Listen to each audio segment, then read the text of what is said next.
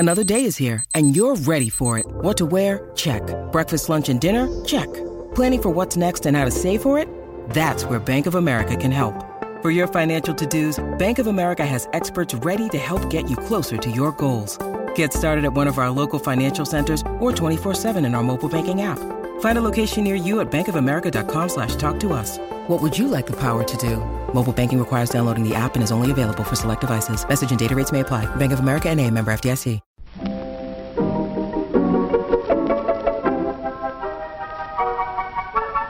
Maybe it's just that you don't know how to use social courtesy. Oh, that's old-fashioned.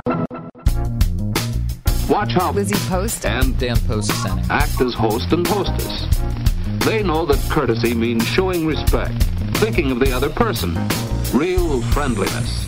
Hello! And welcome to Awesome Etiquette, where we explore modern etiquette through the lens of consideration, respect, and honesty. On today's show, we take your questions on feeding extended family for free, responding to racial jokes and slurs, invasive questions for essential workers, and addressing an email during difficult times. For Awesome Etiquette sustaining members, our question of the week is about reflecting on past behaviors. Plus your most excellent feedback, etiquette salute, and a postscript where we literally take a trip down memory lane. All that coming up. Awesome Etiquette comes to you from the studios of our home offices in Vermont and is proud to be produced by the Emily Post Institute. I'm Lizzie Post. And I'm Dan Post Senning. And we got a little blast from the past this week. It was very timely. We did. We absolutely did. We heard from Jackson, who was the producer, I believe, or booker over at Dinner Party Download for years, and spent many a month during our time doing a once-a-month segment on that show, reaching out to us, sending us questions, seeing how we're doing, a real behind-the-scenes part of that experience. And Jackson is now booking for other shows, other podcasts and shows, and reached out to see if we wanted to collaborate and have some guests on our show, which I think we're going to be saying yes to. But it was so great to hear from him. But I almost wanted to tease him. I didn't actually tease him, but he sent his email to our generic Awesome Etiquette email address. And I'm going, Jackson, you've got my email. Jackson, you've got my cell phone number, like my actual personal one, not my work one. So I fully admit this, guys. It was probably 11 o'clock last night.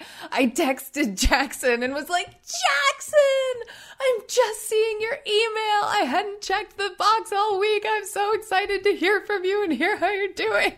But it was like, I just wanted to be like, dude, just text me. No, he feels like family, like AE family. And he is AE family because he was around before Awesome Etiquette. When you mentioned the Dinner Party Download, some of the newer listeners to this show, those of you who weren't here from show 1, where we talked more explicitly about the origins of the show being a guest appearance that Lizzie and I used to do monthly on an American public media show called the Dinner Party Download. And it was those monthly meetings where we joined hosts Brendan and Rico to answer etiquette questions. And they had a section on their show where they used to ask etiquette questions to celebrities, and they would get really outrageous answers. So the Rolling Stones answer your etiquette question, or Ed Asner answers your etiquette question, or you name it. That show Dave Barry had a great booker, and his name was Jackson, and he used to get really great guests.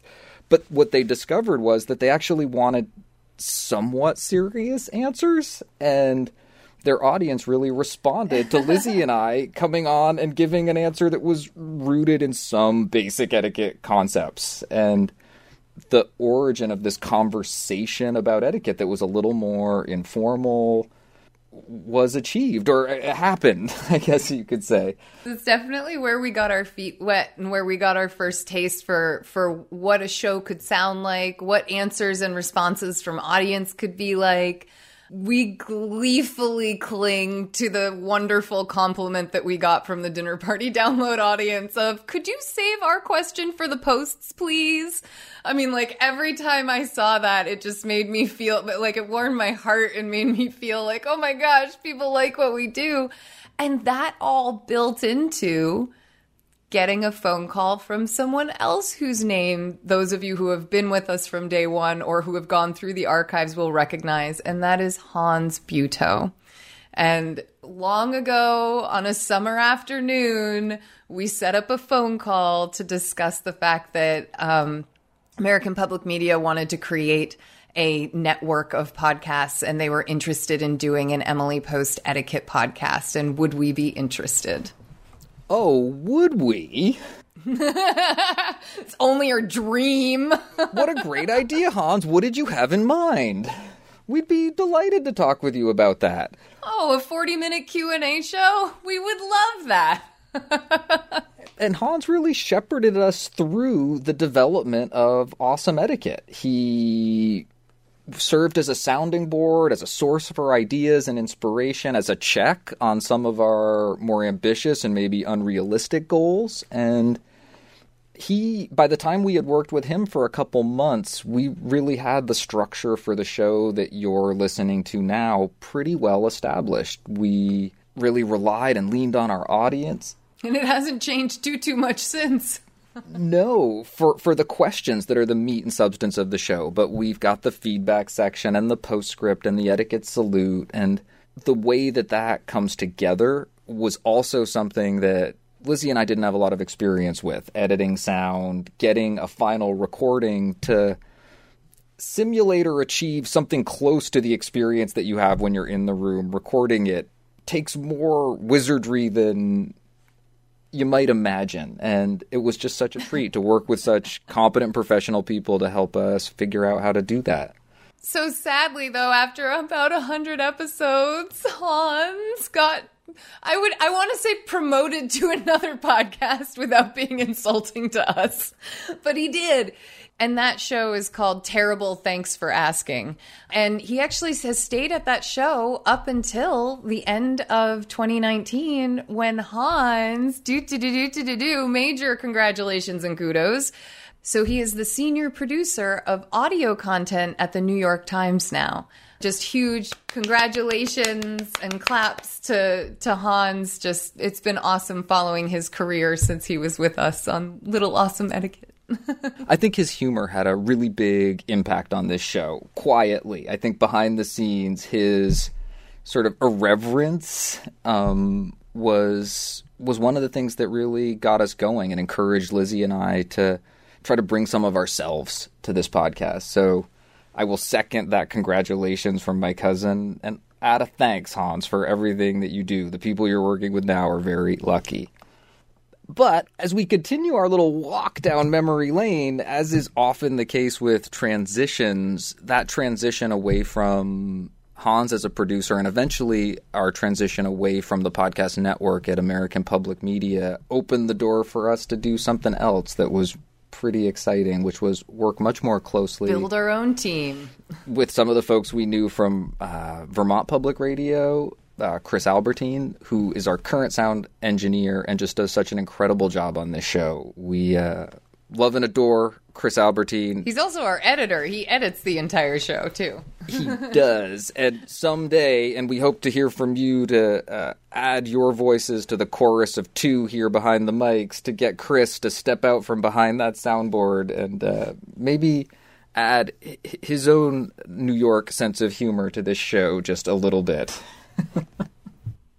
It's one of the saddest things about not recording in studio with him anymore at this point is because Chris has these wonderful New York comments that come out. And I can only call them New York because it's New Yorkers who have this like amazing ability to like make a comment or a dig at something. And somehow it just doesn't even come off as rude. It's funny. It's entertaining. It's got bringing value. It's like, whether it's serving as a check, whether it's serving as a nudge, whether it's serving as encouragement, it's like, it's really funny, but it's this interesting space.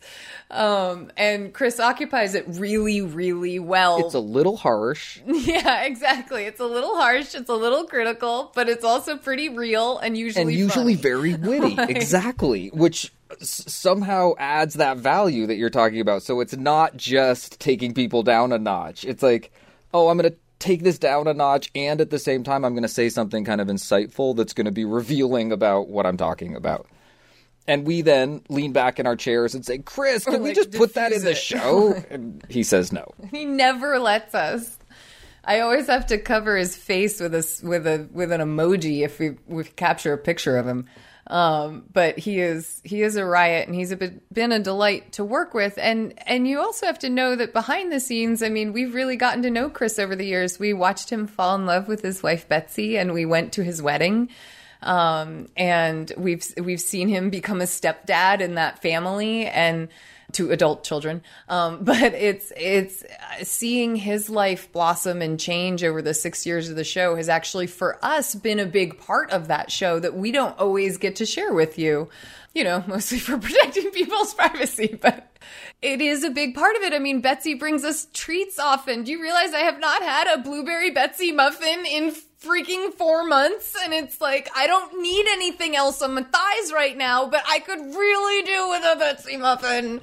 You guys, she gets that kind of like that crisped top to the muffin so that the dome of the muffin is like that little bit of sugary, buttery crumble. I mean, it gets you.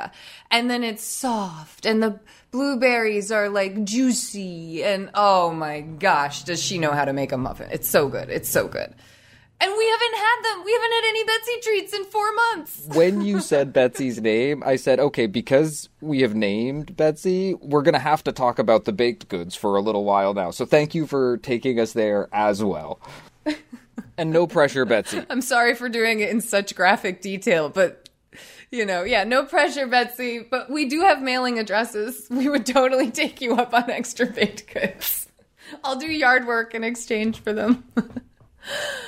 But there's another person beyond our wonderful Chris and Betsy who's joined our team. And she is young and she is fun. And her name is Bridget Dowd. And she has been a huge asset. She has helped take over a lot of the script writing off my hands so I can focus on writing. And she goes through all the questions and the feedback, and she's often forwarding us responses and comments and things like that. And it's been really exciting to see her blossom. And she had a real drive to want to learn how to produce and work on podcasts.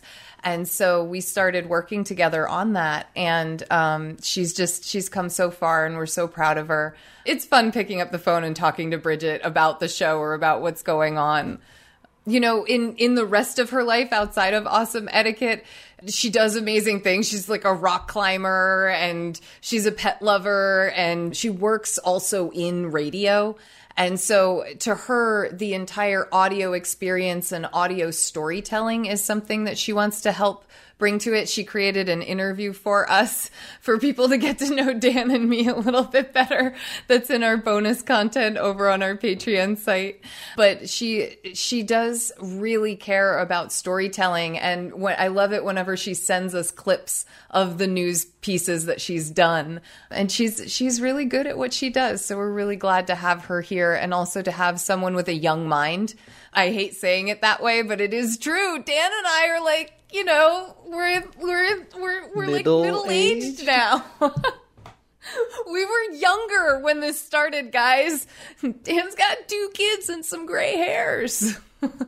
There are a few other people that we should mention just as we continue our little walk down memory lane, and that are all the guests that have been on the show and have helped us continue to deliver episodes. And I know that some of those guest hosts are also regular listeners to this show. So Cindy Post-Senning, Peter Post, Bill Post, thank you so much for your support of Lizzie and I through the Emily Post Institute, but also specifically your willingness to put yourself out there, come on the show, get on the mic, and talk about your family. Are you guys going to go in on this with me and say, Dan, you're missing one very important member who's been a guest multiple times? And it was the reason I Your thought wife! of it to begin with. And yes, but thank you, Lizzie, for being the one. So it's not me just going and giving kudos to my spouse.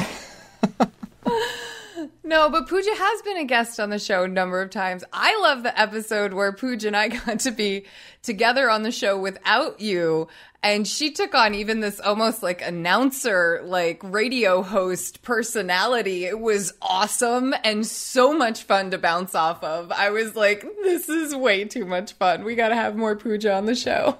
I think she'd do it. But you're right. It's been really fun doing the show with our different guests. And it's been fun to bring in family members, especially because they do have a tie to this, and they do always ask whenever we go to the holidays, what's going on at the Institute? How's it going? How is it going? Or I remembered a story that I wanted to tell you guys. Someone reached out to me, It's nice to involve them and get our audience to get to know them. What I'm realizing as we do that list is that there's one other family member who I would love to get on the show who I don't think has done it yet, and that's Peggy Post. Oh! Who really carried the tradition for a number of years on her own, was the solo author on a couple editions of the big etiquette book, and I think would be a voice that our audience would be really interested to hear. It's sometimes a little tough to coordinate with her. She's enjoying her retirement in Florida, but I think we could do it. I think we could get her. Well, a blast from the past and a walk down memory lane has brought us to future ideas.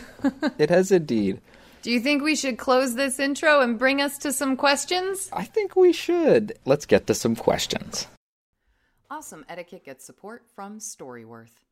There are some stories about your mom's life that you truly never get tired of hearing. From hilarious to heartfelt, tear-jerking to plot-twisting, Mom's retelling of the events always brings a bit of joy. Just in time for Mother's Day, we here at Awesome Etiquette found the perfect gift that can capture all of your mom's stories for your family forever. It's called Storyworth. Storyworth helps you preserve precious memories and stories from your mom or a mother figure in your life for years to come. Here's how it works. Each week, Storyworth emails your loved one a thought-provoking question that you get to help pick. What was your first job? Who was your first crush? Storyworth makes the writing process a breeze. All your loved one needs to do is to respond to the email prompt with a story. Long or short, it doesn't matter. I did this with my mom, and it was really, really rewarding. You'll be emailed a copy of your loved one's responses as they're submitted over the course of the year. You'll get to enjoy their retelling of the stories. Some you probably already know, or maybe the ones that you're surprised by you haven't heard before. After that year of fun discovery and reminiscing, Storyworth compiles your loved one's stories and photos into a beautiful keepsake hardcover book that you'll be able to share and revisit for generations to come. You can even keep a copy of the book for yourself.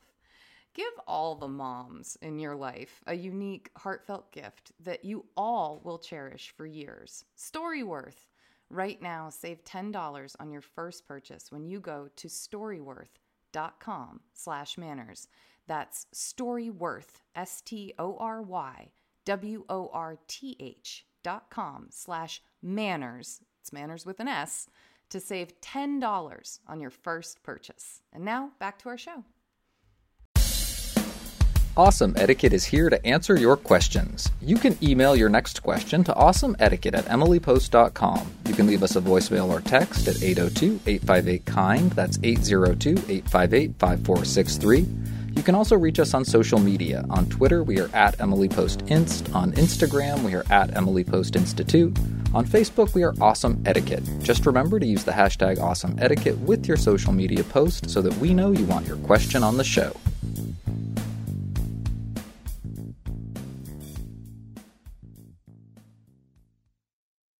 Our first question is titled, Free Food for the Family.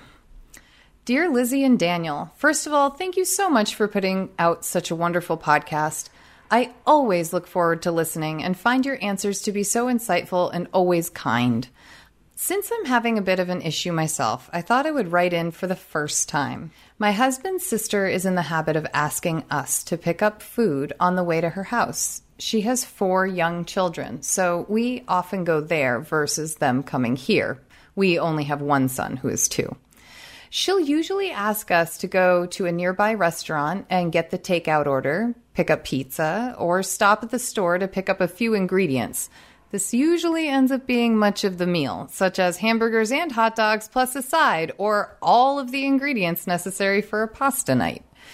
While we are happy to help, she never pays us back or even mentions it. We are also not offered anything to drink, and they will drink their drinks right in front of us without offering. We are asked to cook and clean the whole kitchen and often leave feeling a bit off. We are happy to host and provide all of the food and drink, but are rarely taken up on our offers. Is there a polite way to ask for payment for some of the food that we pick up, or should we stop picking up food in general and make an excuse as to why we can't? It's very important to my husband that we go every 2 weeks or so, as that's the only time he gets to see his family. Thank you, Rachel. Oh, Rachel, this is definitely an awkward family situation. You're dealing with a couple of things here. And I guess the first thought that comes to my mind is that part of the difficulty here is that the rudeness is coming from another party here, and it can be difficult to correct other people's behaviors. The simplest fixes are not in your hands. That puts a lot of responsibility on you. And my first thought from that angle is that this might be, and this is sort of a tough reality situation, a pay-to-play kind of situation, where your husband's really committed to seeing his family, and this is the best that they can organize, that the 4 kids are just a lot, and the assumption is that you with 2 kids are going to have to carry more of the load to make it happen on any kind of regular or consistent basis, and that they might have internalized that thought and are just leaning on it at this point. That's awkward. And it also might be that it's your responsibility to say, whatever that cost is, I'm willing to pay it for the sake of family relationships. And part of that's a material cost, and part of it is the psychological cost. That's a lot to ask of you, but in some ways that's the easiest, quickest solution. It might, in fact, even be that Rachel's husband, who's expressed that this is really important to him to go over there at least every 2 weeks, has already decided for himself that this is the cost in doing that. That in order to be able to go over there about every 2 weeks, we're just going to pay for dinner and they're not going to offer us stuff and we're going to do all the cooking and cleaning. And that's just how it's going to go. And he might just have said, okay, this is the way it is. And I think that the disconnect might be happening then when Rachel's like, no, but I don't feel like this is a good, host-guest family interaction going on. It doesn't feel right to me to go over there, pay for everything, do everything, not be thanked, not be offered anything.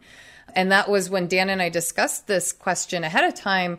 One of the points he brought up was that even if there was some way just to encourage a thank you to happen, and that is a really, really tough piece of etiquette advice to deliver to someone. Excuse me, could you thank me more? Could you appreciate me a little bit more? I'd feel better about this if just maybe you acknowledged it. We all really know that. We all really feel that. It's super, super real. Way harder than, oh, dude, you got broccoli on the tooth. Like way, way, way harder. And it's worth saying because this kind of relationship where sort of reciprocal hosting or reciprocity in the host-guest relationship isn't always achievable. And if that is the practical framework that you're dealing with, a genuine, sincere thank you to the person who's expending effort is so worthwhile. Let's transition and talk about things that Rachel could do in this situation that might address some of the specific questions and make it easier to bear that psychological cost or the material cost. But my guess is that it's that psychological cost that's the bigger drain in this situation. So the brain goes to the two classics that my confrontational brain usually goes to. And those are, do you speak up and say something? And if you're going to speak up and say something, how and when are you going to do it? Because there are some schools of thought that would say, with the drinks thing, for instance, I might just say, I fully admit I am a host who often forgets to offer someone who just stops by quickly or something like that a glass of water. I have to make myself remember. And so that's one where I'm like, oh, I don't know. Maybe they're doing it intentionally. Maybe they're not. But it's one where I might just say like, oh, do you mind if I grab a glass of water? They may also think of you guys as such family that it's expected that you walk in and serve yourselves. That's one where you could test out a little bit leaning into it and saying, oh, great, mind if I grab a soda? Or, great, oh, here, I could grab a bowl to put those in or something like that. They're giving you a lot of space to play as host and free range in the house when they're asking you to do the cooking and the cleaning. You might lean in a little bit. If that's not the direction you want to go, when it comes to actually saying something more directly, this is where, and you know me, I always lean into this direction, is I would talk to my husband, I would talk to my partner who is related to this family more directly, and I would say, listen, I'm struggling, with this part of it, and if we are going to make a change in that department, if the two of you have decided we're not going to lean in Dan's direction of this might just be pay to play, let's just take the hit on this for a little while, then you say we've got to address it. Do we have her brother, the brother talk to his family directly and say, hey, we love coming over and we want to make this a regular thing, but it is starting to feel like a little either taxing financially or like we come over and we're not sure if we're allowed to help ourselves to things, but at the same time we do all the cooking and cleaning. We're just hoping to kind of balance out the get together a little bit more. If that kind of conversation is going to work, great.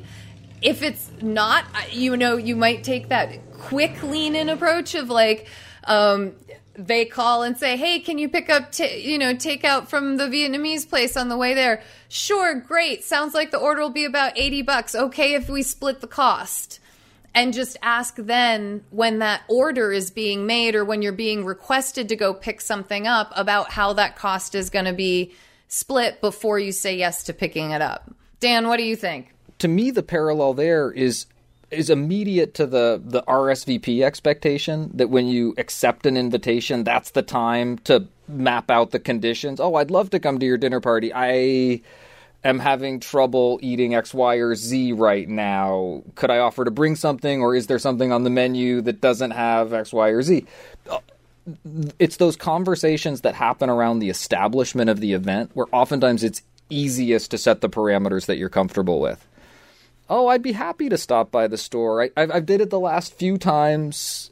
Could you call it in and pay the bill over the phone? I'd be happy to pick it up.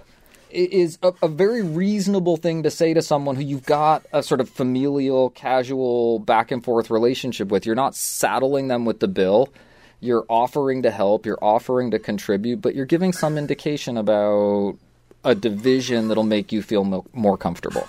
It is also okay if you've done that kind of preparatory work to follow up. If they don't then offer to pay half when you show up or to pay the bill over the phone so you can just pick it up, it's okay if that's been part of your agreement when you discussed what you're going to do for you to follow up and say, oh, hey, I've got the receipt. I was hoping to get half of it. Do you have cash? Would it be better if I Venmo'd you a receipt? Or how would you like to settle up? And you give them that opportunity to participate in whatever way makes the most sense for them. And hopefully that should let them pick up the ball in some way that's going to be more equitable moving forward. Rachel, we know this is a lot to parse out, but it's kind of like step one in our minds is definitely you and your husband getting on the same page about what you're willing to expect and willing to take on from these visits, and then together figuring out if that means you're going to communicate that to your in-laws. But mostly, I hope that you are able to find a way, whether it's a frame shift or whether it's actually addressing the issue, to move forward with having these great interactions between you and your in-laws and all the kids and their cousins. It sounds like you guys have a big family with a lot of good intention. My, that was fun, wasn't it? Doing things together is fun. It can be in your family, too. Whether it's seeing movies, as this family does, or working and playing together in other ways, as other families do.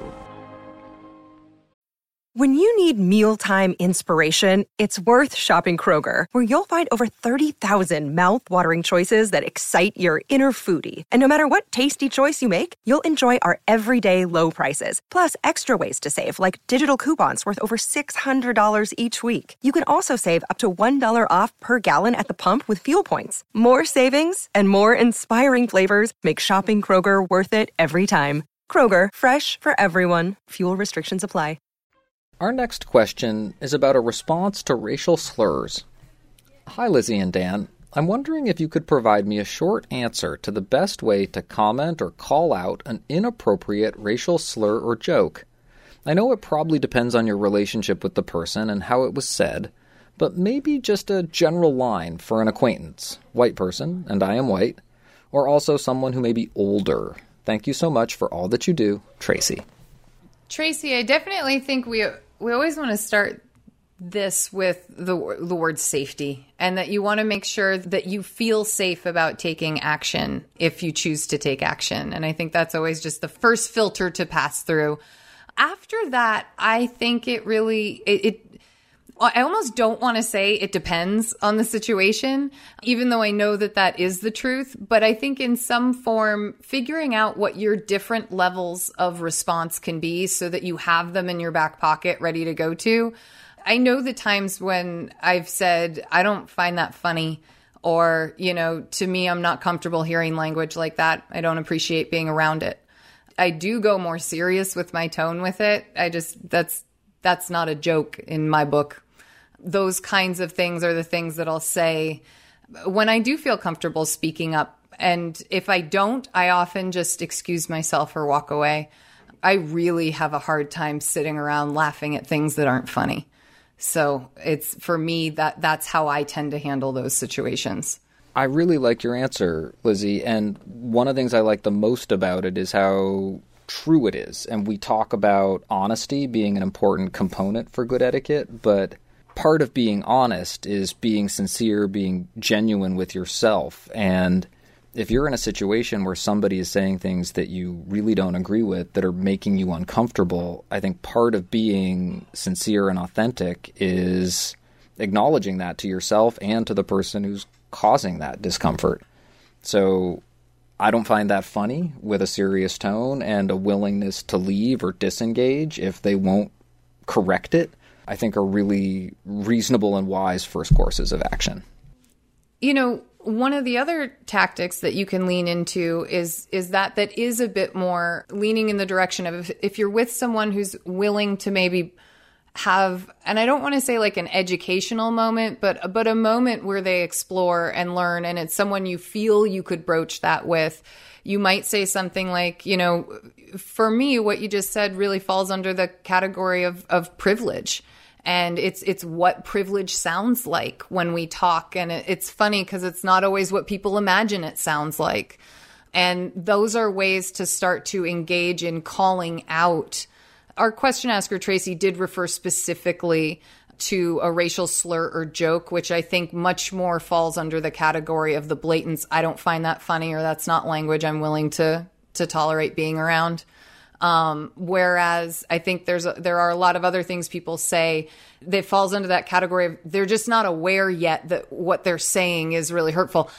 I like to give that benefit of the doubt. It's not always there. Sometimes people are really aware of the things that they're saying and how hurtful they are. But I do find that there are situations where approaching it from that, I really learned that's what white privilege sounds like, or I really learned that's not what I thought it was. I think admitting those kind of things and moving those things forward is perfectly appropriate. Also, be smart. See where you get. It's like people, sometimes they're ready to have those conversations. Sometimes they're not. Sometimes they're ready to let you just brush off and walk away, and sometimes they're not. And that's why we say put safety first.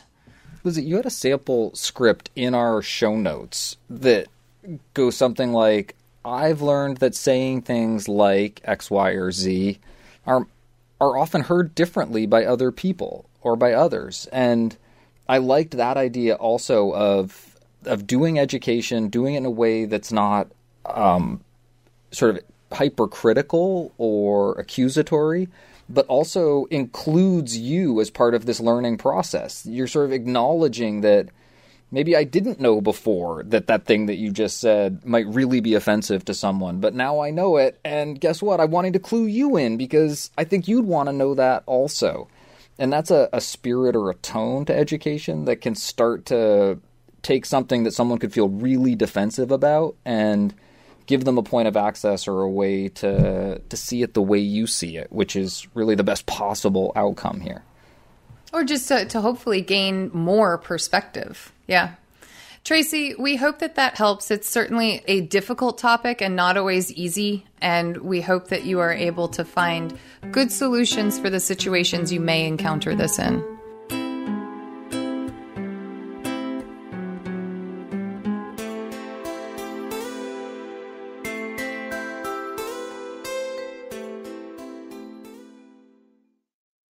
Our next question is titled Etiquette for Essential Workers.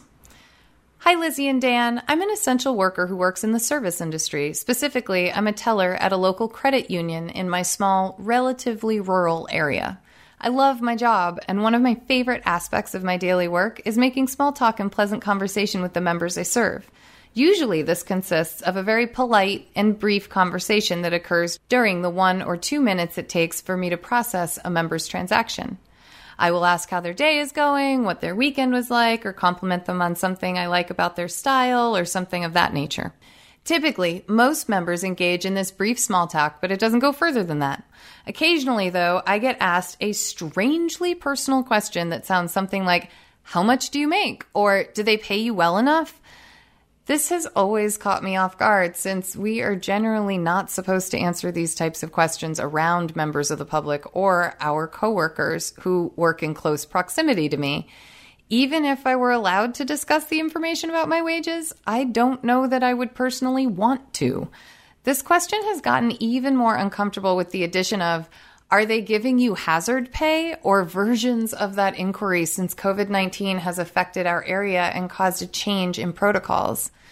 My employer is a great employer to work for and has a positive company culture. I feel that I make a fair amount of money for the work that I do, and I feel respected and appreciated at work. I appreciate that members are concerned for my well-being and want to make sure I am well compensated, but I just always get so caught off guard when asked this question that I can never come up with an eloquent response. When I have asked my supervisor in the past how she would like me to reply to this question, she simply reminded me that our organization's policy is not to disclose this information. But somehow it feels like I'm hiding something to simply respond by saying, I'm not allowed to disclose that, sorry. I'm curious to hear how you would deal with the scenario in which a service employee is being asked a very specific and, in my opinion, rude, but probably well-intentioned question.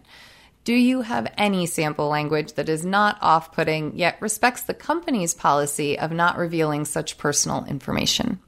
Thank you in advance for your response, and thanks for everything you do on the show. You bring such joy and positivity into my week every Monday. Sincerely, Confused in California.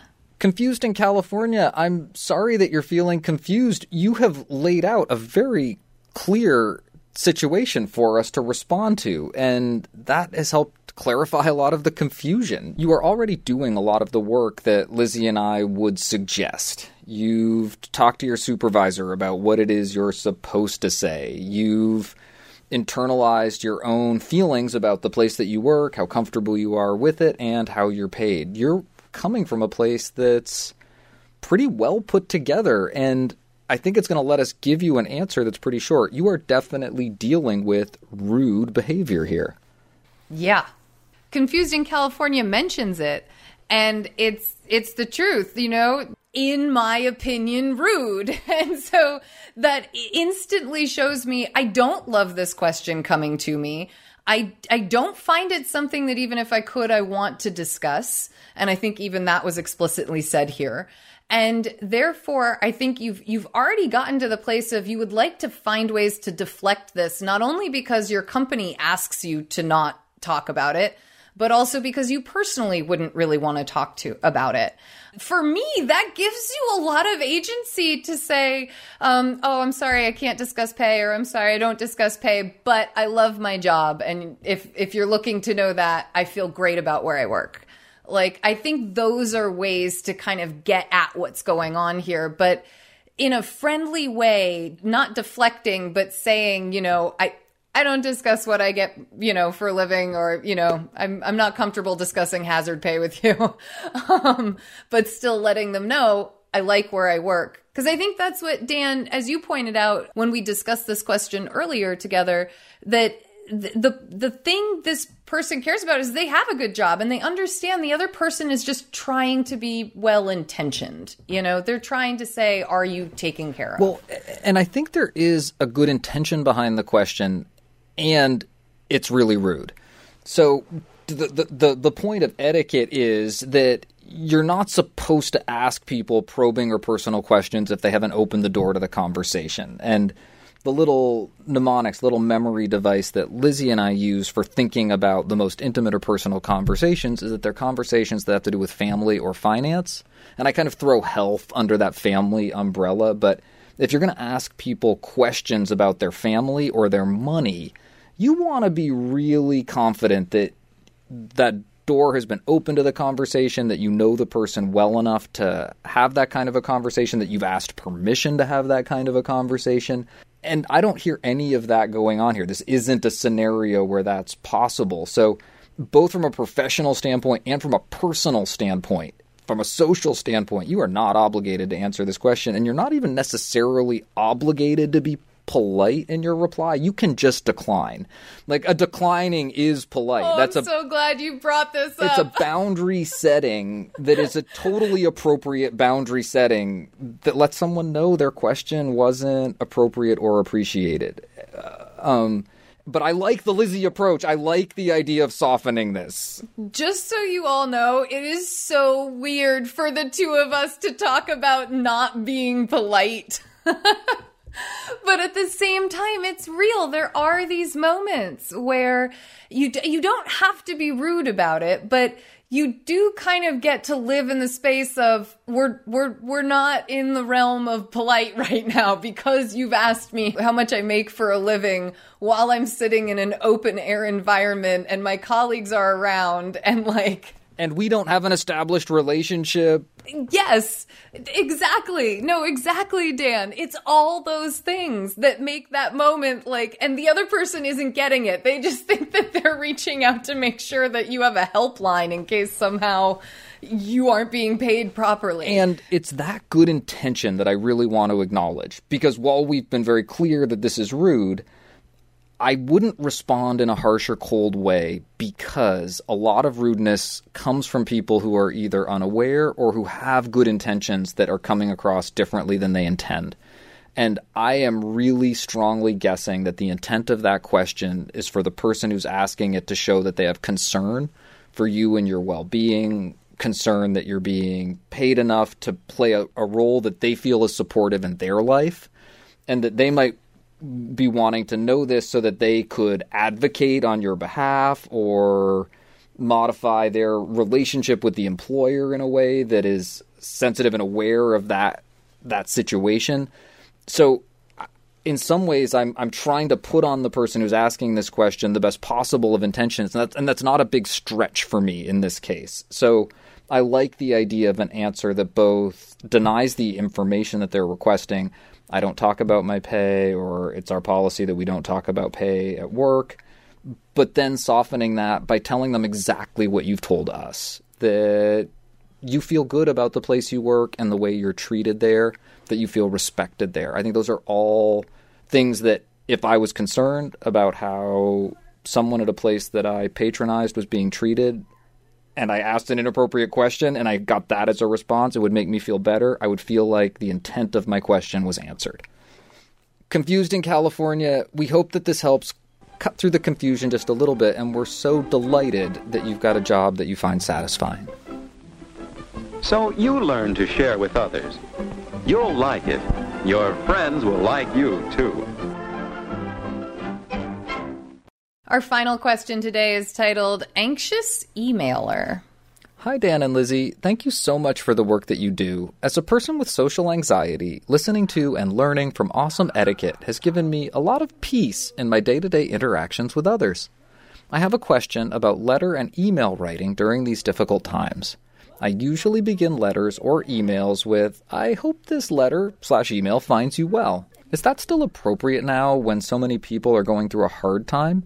Can you please give me some alternative openings? Thanks again, Eve. Eve, we actually talked about this in a number of media interviews over the past couple of months. People saying things like, boy, the regular old, how are you doing? Or, how are you holding up? It just feels tough. And it feels tough to say, I hope this finds you well. But at the same time, that one, I think, is actually still a really good line. Sometimes I've seen a lot of people, especially in the past couple of weeks, saying, I hope you're doing all right through these difficult times or things like that. Maybe not so much, I hope you're doing well, but kind of softening it down just a little bit. Not like, I hope you are having the best, most amazing week of your life while there is a lot of unrest. That's, obviously not the direction you want to go. So instead, I hope this email finds you safe. I hope this email finds you doing all right now. Those things, I think, help tone it down a little bit if well feels too big right now. I was trying, I hope this finds you keeping busy, staying warm, staying dry, well rested. So other things about someone's state of being, but are maybe more specific to weather or season or for the degree of work that a team is experiencing. Is it bad if I make a joke? Dan, it's June. Who needs to be warm? Listen, some of those summer nights can get kind of cold, all right? Guys, remember, Dan lives on a mountain in Vermont.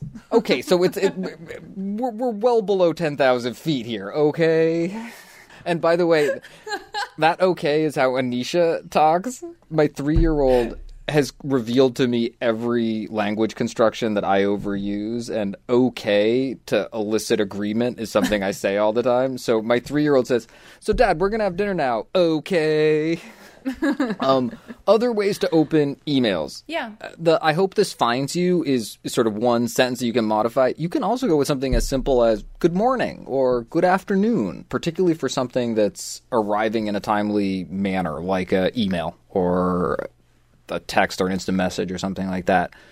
That's another way that you can begin without jumping right into the purpose of the email that just sort of says, hi, good morning, good afternoon, and doesn't put any onus on them to sort of reflect on their state of being. There's another way you can use it too, which is to not use it in the beginning, but to use it as a way of wishing someone well at the close. And so rather than hoping that the email finds them well, you're hoping that, I hope you have a good weekend, or I hope you take care over the weekend, things like that. I'm saying weekend because we're recording on a Friday. I think that's another way of kind of getting the good intention and the kind of care for someone that these types of messages are supposed to be acknowledging. There's also, I do just want to stretch the conversation a little bit, because there's a whole group of people that want to drop these types of niceties from emailing entirely. They find it inefficient. They find it obvious. They also, I think they think of the workday as more of like a get work done day. And so that efficiency becomes the priority over the niceties that you might share. I noticed that we have one of the companies that helps manages podcast sponsors. Every single person who emails from that company gives you some kind of a well wish about your day. Even when you call the company, they express that they hope you're having a great day. It is ingrained in the company that you wish people well and inquire after them or wish them a good weekend, that sort of thing. And it's across every single person who's ever worked there. Every email says something like that each time. So it's actually like a bigger topic on efficiency and also on kind of company culture too. I still like it. And I particularly like it early on in an exchange. I do too. I find that the folks that I work with that are all about business that are placing a high premium on efficiency, that I'm pretty comfortable dropping those niceties as a chain develops. And oftentimes we get very information exchange by about the third email. I still like that first email. Dan speaking about me. To have just a little bit of something. Just acknowledge the humanity of both parties, just to open the door and start this thing off on the right foot. I don't think it's inefficient. I think it's an investment. I think it's nice. Eve, we hope that helps you think about some different ways to address the topic as a whole in your emails and gives you some sample language for toning things down during difficult times. Good work investing in those relationships. Thank you for your questions. Please send us updates or feedback on our answers to awesomeetiquette@emilypost.com. Leave us a voicemail or text at 802-858-KIND. That's 802-858-5463. Or you can find us on social media. On Twitter, we are at @EmilyPostInst. On Instagram, we are at @EmilyPostInstitute. And on Facebook, we're Awesome Etiquette. Just use the hashtag Awesome Etiquette with your social media posts so we know you want your question on the show. If you love Awesome Etiquette, consider becoming a sustaining member. You can find out more about this by visiting us at patreon.com/awesomeetiquette. You'll get an ads-free version of the show, access to bonus questions and content, plus you'll feel great knowing you helped to keep Awesome Etiquette on the air. And to those of you who are already sustaining members, thank you for your support. It's time for our feedback segment where we hear from you about the questions we answer and the topics we cover. And today we hear from Catherine about episode 299 and the question on destination weddings. Hi, Lizzie and Dan. I appreciate your perspective on the question about destination weddings and the suggestion to focus on the question, what makes you feel married? My fiance and I started with that question as well, and it helped our framing. What also helped was the book, How We Meet and Why It Matters, by Priya Parker, which suggested, when deciding on the purpose of an event, to make that purpose divisive or divisive. While it may sound counterintuitive, the idea is that a divisive purpose helps make decisions over the course of planning an event. An example for weddings can be whether the purpose of the reception is to gather everyone that will support the marriage through the couple's lives, in which case priority would go to inviting other couples and friends who will be at similar life stages with the couple going forward. Or the purpose could be to celebrate the two families becoming one, in which case priority would go to inviting family members and making sure that they can all attend. The author also gives an example for baby showers and whether the purpose should be to celebrate a new mother, or if the purpose is to celebrate both members of a couple as they become new parents together. Deciding on that purpose may help the questioner decide if a destination wedding serves the purpose of the event. In any case, best of luck planning and congratulations. Best, Catherine. Catherine, thank you. I think that's great feedback. I'm, of course, always going to lean into more of that decide on a purpose rather than come up with something divisive, but that's just my brain geeking out on positivity right there. I am totally with you there, cuz. We have a second piece of feedback, and it's a short one, but it's from Anonymous. Congratulations on 300 shows and counting. I appreciate your growing cultural sensitivity. Earlier shows reference white lies, and now you thoughtfully say innocent lies. Also, as a gender fluid person, I appreciate that you don't assume listeners' genders, nor their partners' genders. Thank you from the bottom of my heart, Anonymous. Anonymous, you are most welcome. Thank you for your feedback and for listening to the show. Hear, hear.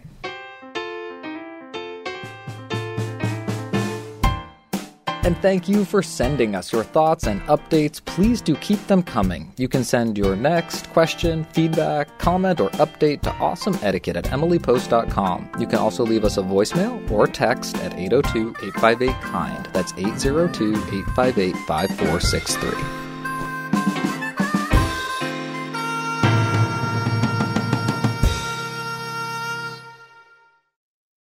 It's time for our postscript segment where we dive deeper into a topic of etiquette. Only this week we're not really diving into a topic of etiquette. Instead, we are going to take a trip down memory lane for all of our 300 episodes that you have been with us for, 301 now. There have been a lot of consistencies, a lot of laughs. There have been some guests. There have been topics that we never expected would become major topics on this show. And there's also been a lot of just getting to know Dan and me over the years. And we thought it would be really fun to share some clips from memory lane. I've got to say, Lizzie, it's been so much fun for me to revisit the early days of this show. I hope that our audience enjoys some of this early audio as much as we did. Shall we start with the beginning? Let's start with the beginning. Hello! Hello! Hello! Hello! And welcome to Awesome Etiquette, where we explore modern etiquette. After 300 episodes, you followed us through almost 6 years of our lives and 6 years of etiquette in America and abroad, thanks to our international audience. We've gotten it right, we've gotten it wrong, we've put together so many sample scripts, and together we have learned so much. We always start the show with an intro, unscripted, where Lizzie and I catch up on our lives and work and check in. Here are some of the highlights from all those check-ins. My, how life has changed. At the Emily Post Institute, we know that people come to us at 4 major life events, and one of them is when they get married. I'm engaged! Yay! In fact, she said, yes, yes, yes. Dude. I know, right? Something different happened this weekend. I know. Dan and I were at a Strange Folks show together. We saw each other outside of work. It happened. It really never did. happens. I've been playing so much golf. That doesn't really sound good, but... Okay, nobody cares about the woodpile. Do you know what is so freaking awesome Everybody cares about the woodpile. Ball? Do you even know? It's football season. I've been waiting for football season since the Super Bowl. And I can't disagree with you. Oh, yes, you are, and you are back. And I am a new dad. You are a new dad. Absolutely. Yeah. Give it to me. Give it to me. It's also our 50th show. I feel old. No. Well, no? I do feel old also, but not just because of that. I'm just trying to show you up, that's all. Well, you're good at the scripts. Vegetables were never really my focus before. You know, I'm not judging anybody else. I've been a meat eater for years. Like, you know, I was exhausted last night, but I still finished painting the trim in my bathroom, and I put together the storage shelves, and I cleaned up yes, I have a dressing room, my dressing room. And I always hear my own verbal tics, and I say to myself, I need to get better about that. And months ago, it was indeed. I was always agreeing by saying indeed. I've been so bad about my New Year's resolution. I need help. I need reminders. I need rubber bands snapping on my wrist anytime I let the wrong word fly. You've all heard so much about Pooja. It really is a delight and a pleasure to welcome her to the studio today. And we also have in our arms little Anisha. She's right here. This show is, of course, based on your etiquette questions, and we have taken your questions on some really classic, geeky etiquette themes that we just love. If you bring someone a gift when you go to meet their new baby, should they send you a thank you note? At a family-style dinner, what direction do you pass the food? Is it still incorrect to wear white to a wedding if you're not the bride? If someone invites you to their home for dinner for your birthday, do you bring something, i.e. flowers, wine, etc., or not? And we've gotten some questions that aren't as usual. I'm sitting in traffic. The lane next to me is closing up ahead for some reason, and yet people keep passing me in an effort to get to the end and then squeeze in. What is my driver's etiquette as far as letting them in? I would love to know, what is the appropriate etiquette for breastfeeding during a party? Tell us, when was the last time someone touched your hair? Has it been a day? Was it today? It was yesterday. Unbelievable. During an opera last summer, the man behind me coughed without covering his mouth. Well, something like this hardly qualifies for calling in the etiquette police. In this case, the force of the cough was so strong that it literally, and I mean literally, not figuratively, blew my hair forward. And almost most of all, we've loved hearing your responses over the years. For us, the discussions on pizza toppings, zipper merges, breastfeeding, and accessible bathroom stalls are standouts that got a lot of responses. Not to mention the ever-classic shoes on, shoes off. And we've introduced you to some of our family with guest hosts. And I'm Bill Post. And I'm Cindy Post-Senning. Hi, and I'm Peter Post. I'm sitting in for Dan Post-Senning today. And to our team by thanking them each week. Thanks Chris and Bridget. And through it all, we know that it's because you listen that we have a show each week. That we've made it to 300 episodes. I can't do this without crying. And that we carry the hope to make 300 more. I tried, you guys. That was like 6 takes, and I couldn't do it without crying. Dan, take us out. Thank you for making Awesome Etiquette possible.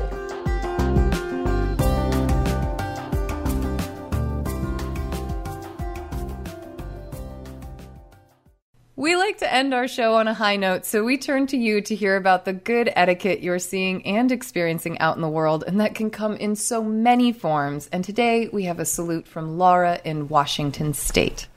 Hello, Awesome Etiquette team. Thank you so much for your podcast. I am especially impressed with your ability to pivot recently and discuss etiquette situations that we could never have imagined 6 months ago. I am writing with an etiquette salute. I live about 100 miles from my mother, who is living independently in her 80s. During normal times, I see her at least once a month. But since my city is in more of a virus hotspot than her smaller town, we have only been able to connect remotely. Well, her smoke detector started chirping, and she was having trouble changing the battery. I couldn't believe she was climbing a ladder in the first place, let alone planning to go up there to wrestle with it again. I was struggling with how to help her and decided to email the fire station near her home. That same day, a crew went to her home and installed long-life batteries in all of the smoke detectors in her home. They were so responsive and kind. I was overwhelmed with relief and gratitude, and my mother was so thankful for the help and happy to have a bit of company brighten her day.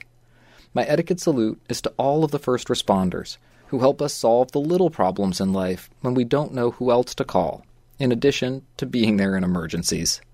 Especially the men and women of Lacey, Washington, Fire District 3, Station 35. Thank you, Laura, in Washington State. Oh, Laura, thank you. That is a great salute. After an unbelievable 300 etiquette salutes, I'm so glad this is salute 301. Thank you for listening. And thank you to everyone who sent us something. And thank you to everyone who supports us on Patreon. Please connect with us and share this show with friends, family, and coworkers, however you like to share your podcasts. You can send us questions, feedback, and salutes by email to awesomeetiquette@emilypost.com. You can leave us a message or text at 802-858-KIND. That's 802-858-5463. On Twitter, we are at EmilyPostInst. On Instagram, we are at Emily Post Institute. And on Facebook, we're Awesome Etiquette and the Emily Post Institute. Please consider becoming a sustaining member by visiting patreon.com/awesomeetiquette. You can also subscribe to the ads version of our show on Spotify or your favorite podcast app. And please, please, please consider leaving us a review. Our show is edited by Chris Albertine and assistant produced by Bridget Dowd. Thanks Chris and Bridget.